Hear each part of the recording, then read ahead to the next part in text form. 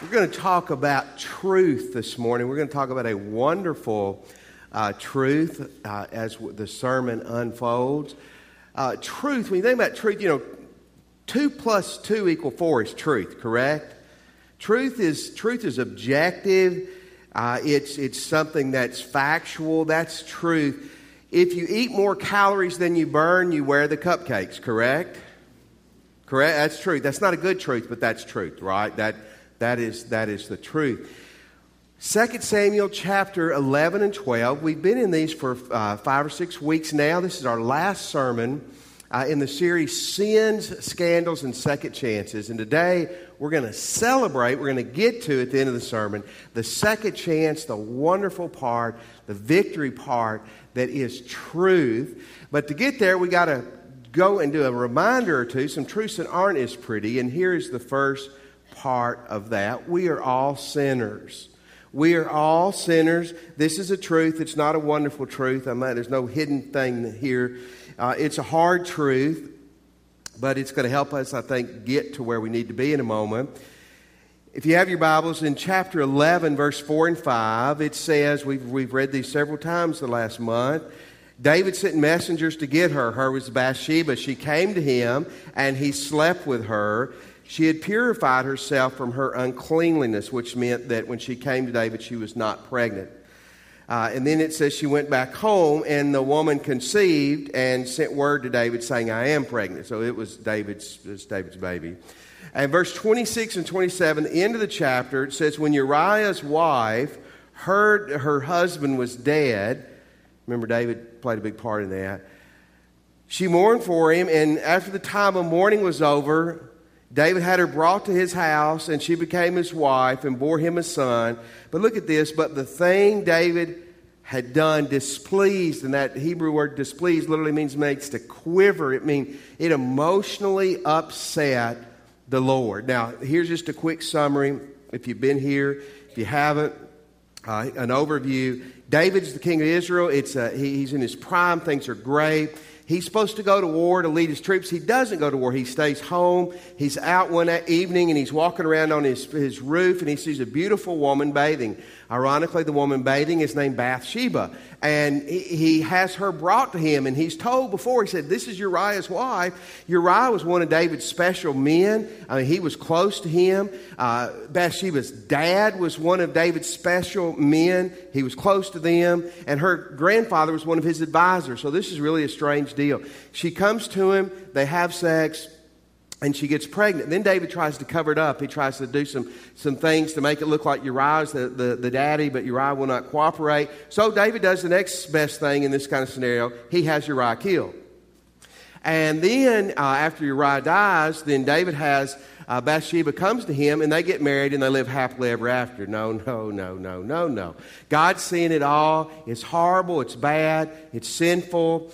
And the truth this morning is we're all sinners. Do you know that? Every one of us are sinners.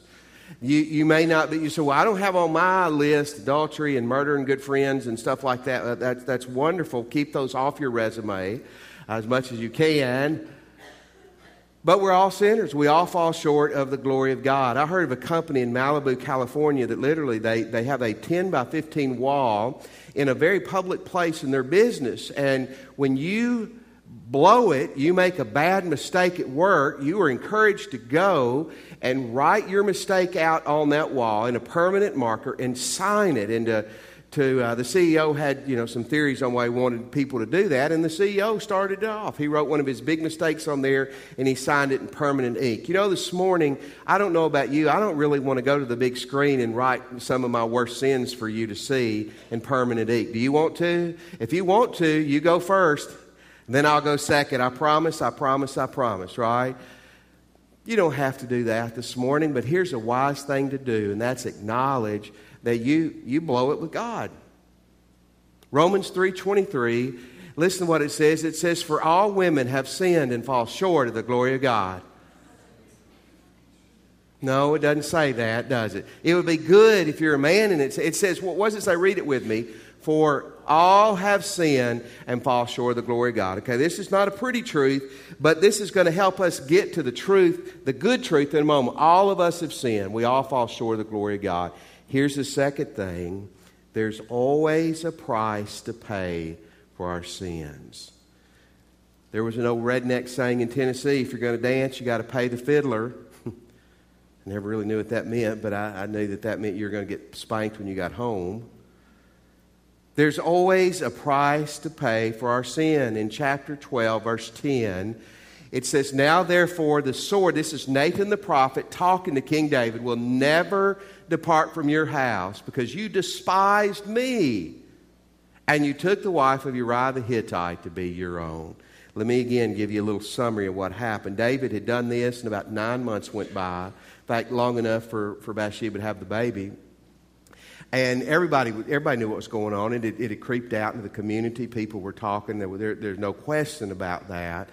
And Nathan confronts him. And here's what the results of these sin. Some of this is punishment of God. Some of it's just natural cause and effect. His kids went stark raving mad. Let me give you a warning this morning. You want to be crazy, Mom and Dad, and you want to have a midlife crisis, buy a watch. Buy a watch. Get a toupee. Do whatever you need to do. But remember, there's going to be a price to pay when you play. Here's what happened with David's kids. One of his sons, Amnon, rapes his half-sister, David's daughter, Tamar, rapes her. David gets furious, but he doesn't do anything. And by the way, blowing your stack and getting mad and not doing anything just makes you look stupid, okay? So David doesn't do anything. With Absalom, the full brother of Tamar, half-brother of Amnon, says his dad's not going to do anything. I'll do something. So he murders Amnon. And David again gets furious. But what does he do? He doesn't do anything. Time goes by. Absalom eventually rebels against his dad, runs his dad out of Jerusalem, takes his concubines, his women, and has sex with them on the palace roof for the world to see, tries to kill his dad, and then Absalom dies a horrible death.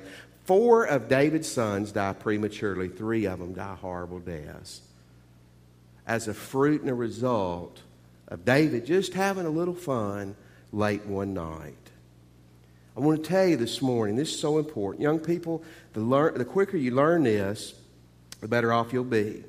God gives you a lot of freedom. God gives you a whole lot of freedom. But with freedom, there's responsibility. And when you sin, there's a price to pay for your sin. I read a story this week about a lady in Yellowstone National Park. The park rangers who was interviewed said there are signs all over the park. Don't mess with the wild beast. Stay away from the wild beast. Don't feed the wild beast. A lady named Kathy House, a school teacher, decided that rule didn't really apply to her. Now, she ended up being okay, but she sees a buffalo in the road, and she gets out of the car. Oochie coochie little buffalo. Well, guess what happens? The buffalo charges. I've never been around buffalo, but I've seen cowboy movies. How many of you have seen cowboy movies? The buffalo always catches the human, right? And the buffalo caught the school teacher, flipped her up in the air, roughed her up. She ended up being okay, but the park ranger interviewed said, we have hundreds of signs all over the park. Warning, don't mess with a wild beast. But what do people do? They mess with a wild beast. There used to be a saying, you mess with a bull, you get the horns. And when you sin, there is a price to pay. Galatians 6:7. You ought to memorize this verse. Do not be deceived. God cannot be mocked. God cannot be mocked. A person reaps what they sow. Good or bad, what we plant is what we get. Okay? Terrible truths, but they're important truths. Now let's look at a great truth this morning. There is always still hope. There is still great hope. Now, folks, I don't know what your personal situation is this morning. My bet is there's people here who feel like there may not be hope. Maybe you go, you know what? Man, I have blown it. My sins, my past, my present is so bad that there's not much hope for me. Or certainly if it's not you, you have family members or you have friends who may be looking at their life resume and going, you know what? Man, my life is a waste. There's really not much hope for me. Psychologists have told us for years, one of the worst things you can lose is hope. When you don't feel like there's hope anymore, whether it's your marriage or your life, your relationship with God, when you lose hope, you are in a desperate and terrible spot. Let me tell you something, folks. there's still hope with God.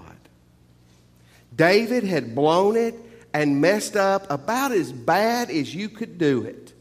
But we're going to see there was still hope for him. I want to tell you this morning, now some of you may be going, well, I'm really good and I'm not bad and this doesn't apply to me. You better put your seatbelt on, because I want to tell you who the devil will hit the hardest and he'll end up tripping you is the person who thinks they're above it all. So I want to tell you, when you fall, if you never have or if you have, there's still great hope. Here's some thoughts behind this. Number one, you are still loved deeply by God. Okay, what happened to David, what happens to you and me, is the devil baits us, he traps us, we step into the trap, and then the devil goes, you are sorry. Man, you're terrible. You go to First Baptist, you go to that church, and you say you love Jesus. Look what you did. You are a scumbag. And you have religious people that are standing on the sidelines going, look at them. I hope they join another church. But I want to tell you something. God's love for you and me is unconditional. What that means is no matter how pretty or how ugly, how good you smell, how bad you smell, how good you are morally or how bad you are, unconditional means God loves you despite you and me. A great verse is Ephesians 3:18. Listen to what it says. I want you to grasp, have the power together with all the saints to grasp how wide, how long, how high and deep is the love of Christ. Listen, others may be mean to you. They may reject you. You may not feel it. Listen, your feeling is not always truth. In fact, a lot of times, how you feel and I feel is not truth. It's subjective. It's up and down. That's why we can say, I'm moody. I feel good today. I feel bad today. Because it's not objective truth. Here's an objective truth. And this is hope. No matter what you've done, God loves you as much as He loves anybody else on the planet. That's great news, isn't it? So I want to tell you this morning, there's still hope for you no matter what your resume looks like. Your past, your present, or what happens in the future. God loves you deeply. Now here's a part of this hope. And that's this, repent. Okay? We're trying to find hope. God still loves us. What do we need to do? We need to repent. We need to repent. In chapter 12, verse 13, it says, David said to Nathan, I have sinned against the Lord. Nathan said, well, God's going to take away your sins and you're not going to die. In the 32nd Psalm, and remember Psalms 51 and Psalms 32 are twin sister psalms to this story. David says, I acknowledge my sin to you and did not cover up my iniquity. I confess my transgressions and you forgave the guilt of my sin. Folks, what does God want you to do when you're in a mess? He wants you to repent. When you're in a hole, stop digging. Some of us are in a hole and we're going deeper and deeper in trouble and we're going, I don't know what to do. It's getting deeper. Stop digging. Change your behavior is what this is saying. There used to be a website, it still may be up. It was on the last words of Texas death row inmates. And as you can imagine, it's pretty interesting. Some of the things they say are profound. Some of them are goofy and some of them are just odd. I read this week one inmate right before they're on the gunny and they're fixing to inject them and kill them. One of them said, well, mistakes have been made. Now look, if you're innocent and they're fixing to kill you, you scream till the end. But when you've murdered somebody or you've done something worth the death penalty, don't just, mistakes are made. And see, that's what some of us are doing with God. We are so generic. Lord, if I have sinned, forgive me. What are you talking? You have sinned. Quit playing games. Don't bring me into it. Lord, don't bring me into your sin. I got plenty of my own.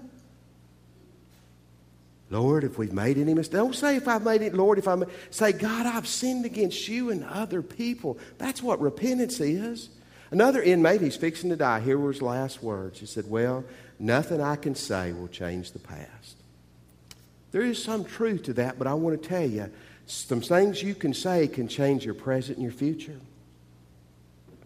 And what God wants you to do is God wants you and me to repent. Remember what repentance is. Repentance is a 180. It means I'm going this way and I turn around and I go another way. And now there's things the rest of your life that you're going to have to confess and repent. You're going to struggle with your tongue. You're going to struggle with your attitude. But I said this a few weeks ago, adultery and murder don't need to be things you're confessing and turning from every day. Correct? Would you agree with that? So what do? We need hope. Hope is found in knowing that God loves us regardless. Hope then is found in repentance, a willingness to say, God, I want to turn my life around to you. Okay? Here's the third thing, and here's what happens when we repent. God forgives us completely. God will completely forgive you. Now listen, we don't understand this because we don't forgive other people near like we should. We don't forgive ourselves like we should. And we have people in our lives who've never forgiven us. So what does this mean? Well, again, 2 Samuel 12:13, David says, I have sinned. And Nathan says, God's going to take away your sin. He's going to forgive you and you're not going to die. David had committed adultery and murder, 2 death penalty crimes. God said, I'm forgiving you of that. Now let's look at some beautiful words again in Psalms 32, verse 2. Listen to what he says. Blessed is the man whose sin the Lord does not count against him, and in whose spirit there's no deceit. In the 51st Psalm, verse 7, listen to what David said. Cleanse me with hyssop, and I will be clean. Wash me, and I will be whiter than snow. We confess our sins. 1 John 1:9 is a great verse for Christians. If we confess, if is the key word, that if we confess, confessing is saying the same thing about our sin as God does. It's saying, God, I've sinned. You know what I've sinned. What I've done is wrong. It's mine. God is faithful and just to forgive and to purify us from all unrighteousness. So guys, listen, this is so wonderful. And we can't get our hands around this. When you get serious with God and you confess your sins with a desire to turn from them, God forgives you completely, totally. In other words, when you got saved, everything in your past was forgiven. And as a Christian, as you walk with Jesus and you confess your sins, they're forgiven and forgotten. See, we don't have that ability, do we? You can forgive me and I can forgive you and hopefully we can let it go, but it's still there. You can forgive yourself, but it's still there. And the devil's always jumping up and reminding you what they did to you and what you've done. But God can forgive us completely. Here's a story that illustrates it greatly. Joel Gregory is a preacher in Texas. Back in the early 90s, maybe it was 90 or 91, back when most people were just getting computers for themselves, he was typing a book. He was writing a book on the Bible book of James. He was in a hotel, and he had typed 2 chapters of the book, and there's a power surge. Bzzz. Everything goes out and then back on. And guess what? When the computer comes back on, there's no book on the computer. He hadn't saved anything. Nobody knew about computers much then. So he plays around and he can't find it. He calls this computer geek friend of his and he said, hey, I'm in the hotel. I'm typing this book. I got 2 chapters done. There's a power surge and then it vanishes. Tell me what that's about. He said, what do you mean what it's about? Did you save your work? What do you mean save my work? He said, well, Dr. Gregory, it's gone. He said, what do you mean gone? I mean, it's gone. He said, where is it? He said, it's nowhere. And Dr. Gregory said, let's start over. I've typed 2 chapters in a book, and I can't find it. Where is it? He said, it's nowhere. It doesn't exist. It's disappeared. It's vanished. You see, when you confess your sins and you do business with God, they're gone. Look at me for a second. How many of that thrills you? Or would you rather stand before God for about, 6 to 8 weeks and go through a litany of all the things you've done someday? Psalms 103:12. Listen to what it says. As far as the east is from the west, so far as He removed our sins from us. Folks, look at the sky some night. East and west, as far as we can tell, there's no starting and ending point. In other words, God's removed them completely from you. Why is there hope? Here's why there's hope. Because no matter what you've done, when you go to God, He will wipe the slate clean. Man, it doesn't get any better than that. Only 2 sins God can't forgive. One is called blasphemy of the Holy Spirit. Blasphemy of the Holy Spirit is probably 2 categories of it. It's ultimately rejecting Jesus. It's not becoming a Christian. And in this, it would be a person who's a lost person. This is a sin of a non-Christian who would look at things that God was doing and say that's of the devil. It's slandering the Holy Spirit, basically, is what it's doing. Again, one of the best proofs you've never committed that is that you're concerned that you've committed that. Okay? And the other sin God can't forgive is the sin you won't confess. You want to hang on to it. You want to waller in it. 1 John 1:9 says, if we confess. What a great hope. If we confess, God will wipe the slate clean. And here's the last thing this morning. God still has great plans for your life. Man, this is so good. David had blown it about as bad as it could be blown. But I want to read to you some verses and tie them together for you. Way back a couple of book before, in 1 Samuel 13, listen to what Nathan the prophet says to the then King Saul. But now your kingdom will not endure, Saul. The Lord has sought out a man, he's talking about David, after his own heart, and appointed him leader of his people. Now jump ahead 1,000 years over into Acts chapter 13, verse 22, and listen to what it says there. Acts 13:22. Well, okay, here's what it's... After removing Saul, he made David their king, and he testified concerning him, I have found David, son of Jesse, a man after my own heart, who will do everything I want him to do. Here's something that's awesome.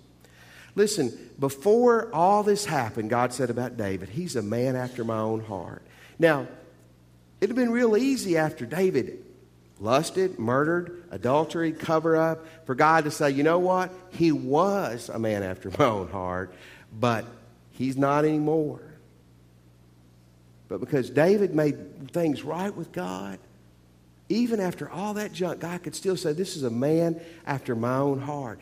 In the bloodline of Jesus Christ, 1,000 years later, read these names in Matthew 1 with me. And Jesse, the father of King David. David was the father of Solomon, whose mother had been Uriah's wife. You see, here's Satan's lie to you this morning. Satan starts by saying, well, what you've done, God can't ever really love you. God doesn't really love you. God can't forgive you fully. And God sure can't use you or do anything with your life. Now, He can forgive you, maybe, and we can put you on a corner spot in the church and tell you to be quiet and come and give your money, but God can't ever use you. That's just the exact opposite of what happened with David.